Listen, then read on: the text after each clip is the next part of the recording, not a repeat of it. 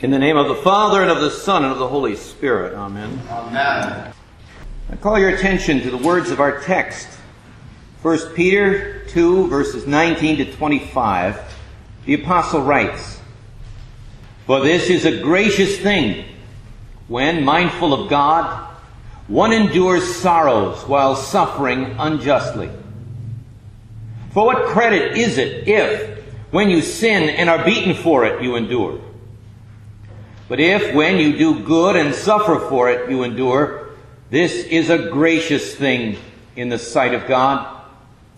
For to this you have been called, because Christ also suffered for you, leaving you an example, so that you might follow in his steps. He committed no sin, neither was deceit found in his mouth. When he was reviled, he did not revile in return.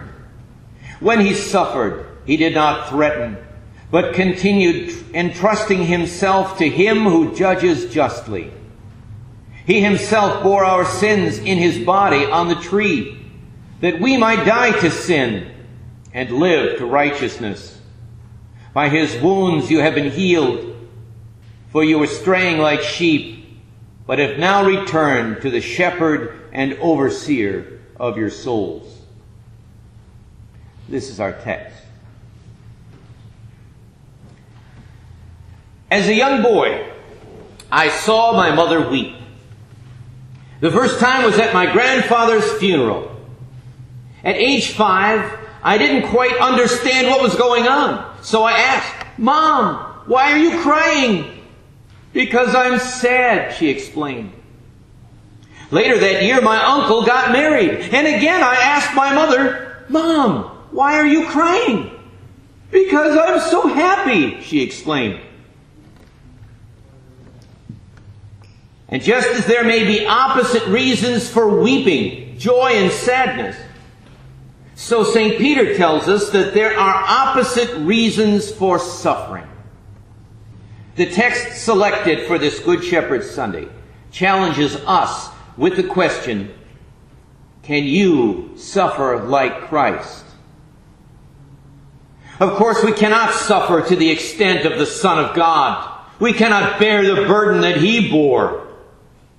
And we cannot suffer as he did in atonement for sin. Woe to those who imagine that they can add anything to the atonement or merit anything before God by their temporal pains, especially if self-administered or self-chosen. But there is a sense in which we, even in our ordinary pains and provocations, can suffer in a way that is Christ-like. So let us meditate today on a theme suggested by our text. There are two kinds of suffering: the consequence of sin and the consequence of righteousness.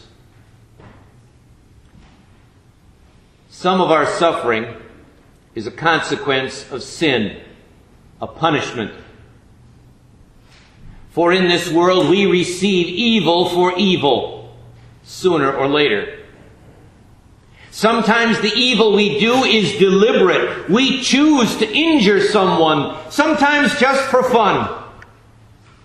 Teasing, where the fun is one-sided. Or bullying, for the power trip. We've known adults to do this in socially acceptable ways, as well as the bullies in the schoolyard. Sometimes the evil we do is careless. We fail to consider the consequence of our actions.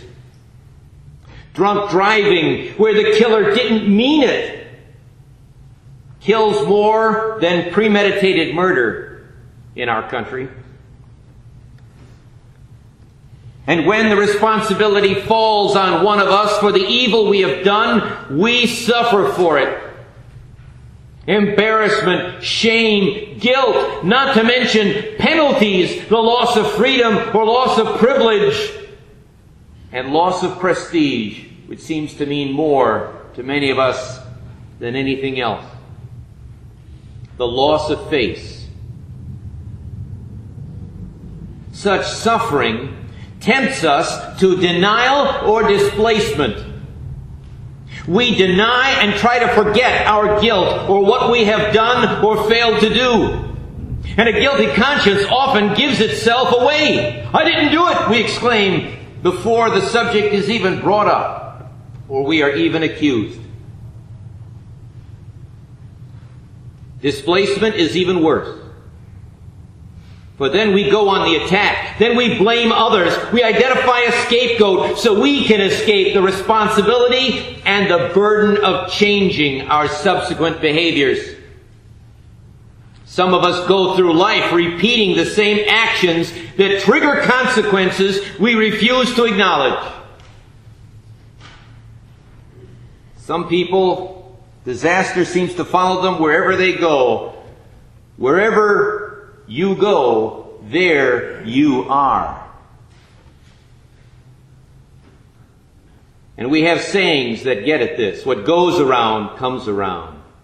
As you do to others, so shall it be done to you. Our Lord applied this to violence in particular. He who takes up the sword will die by the sword. And so suffering becomes for us a temptation. We are tempted to displace it onto others and increase the evil. So we have feuds that develop. He bumps me, I shove him back. He hits me, I hit him back. One of us gets injured, we vow revenge. We rally our friends. And the evil multiplies across the face of the earth. When suffering like this comes our way, it reminds us who believe of our sin. Suffering prompts the believer, the Christian, to self-examination.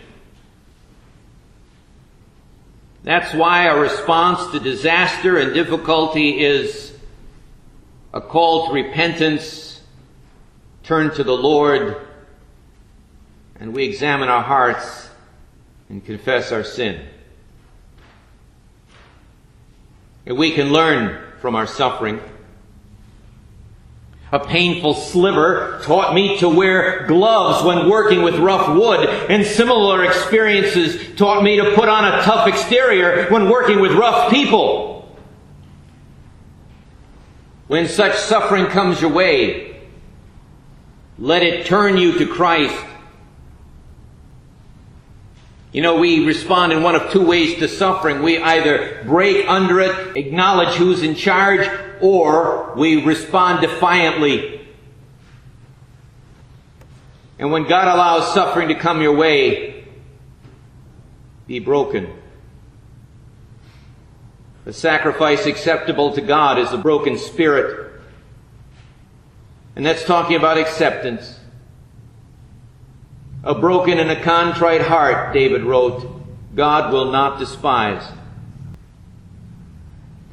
When we suffer for our own fault, our own guilt, we need to acknowledge it frankly and turn to the one who delivers forgiveness, the one who has borne its eternal consequence on the cross. But other suffering comes as a consequence of righteousness. And because we tend to think of suffering as caused by sin, we may imagine that when we suffer that God is against us.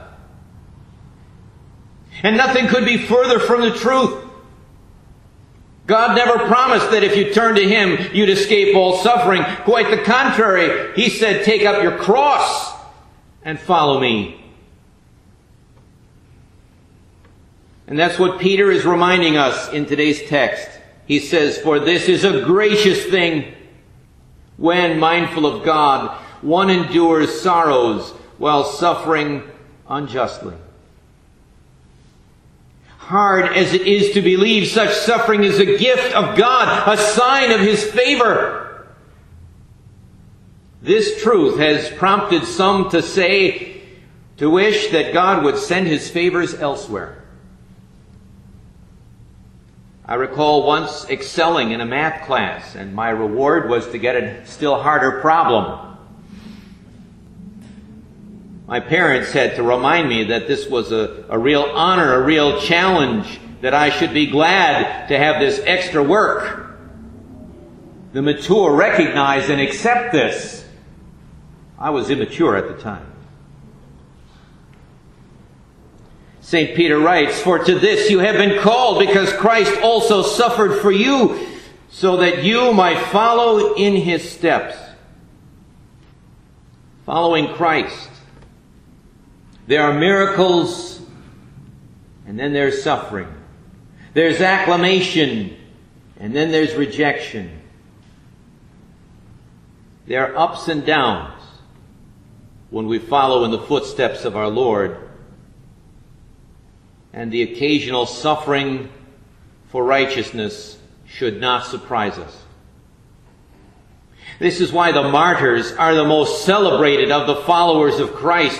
They were able to return good for evil and so imitate Christ. And if you're going to imitate Christ and return good for evil, then you've got to expect there to be some evil coming your way, not caused by your own sin.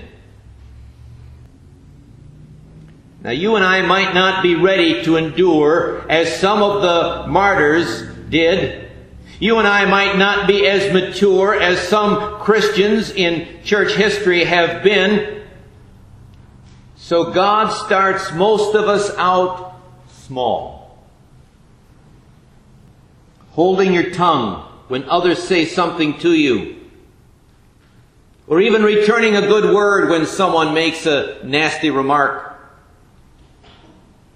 That would be returning good for evil. That would be suffering unjustly. Waiting patiently while others abuse your time. So often that's what we encounter in our day-to-day life. Our time is important, it's valuable. We want to get all things done, not just for ourselves, but for other people. And others don't seem to be aware of the value of time.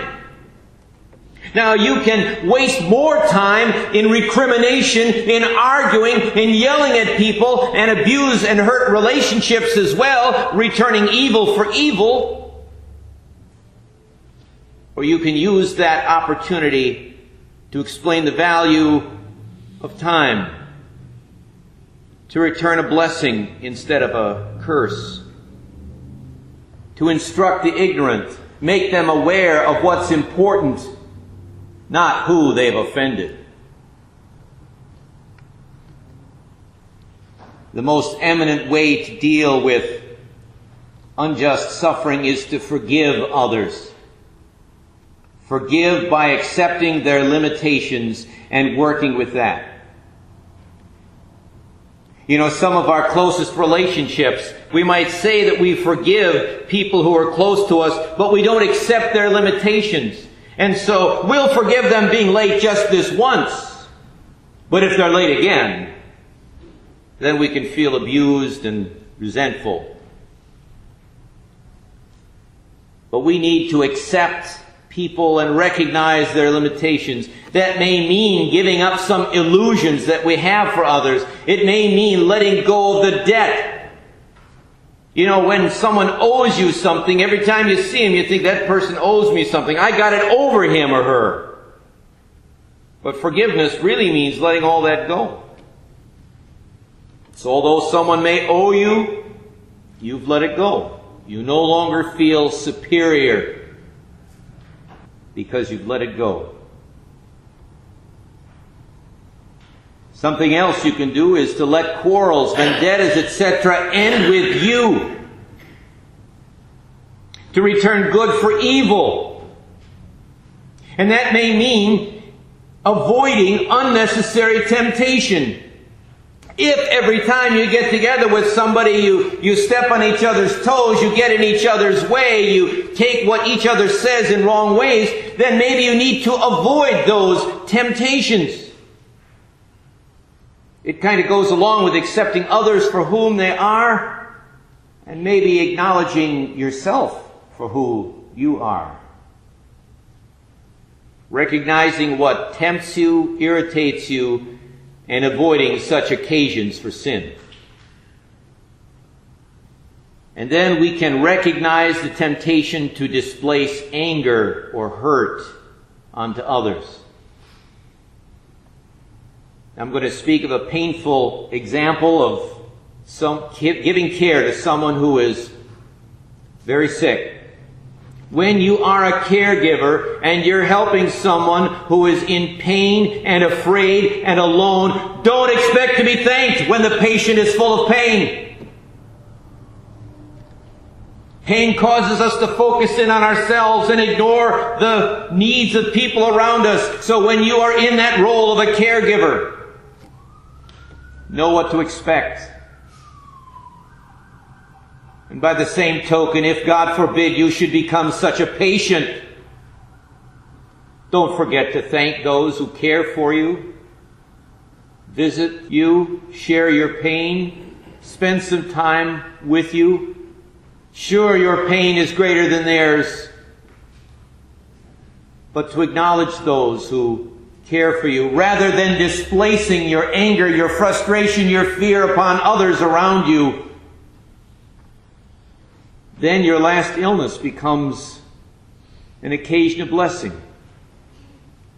When you can bear with this unjust suffering after the manner of Christ. For walking in the footsteps of our Savior is not easy, especially when we suffer. Let suffering as a consequence of sin drive you to repentance and submission to God who forgives.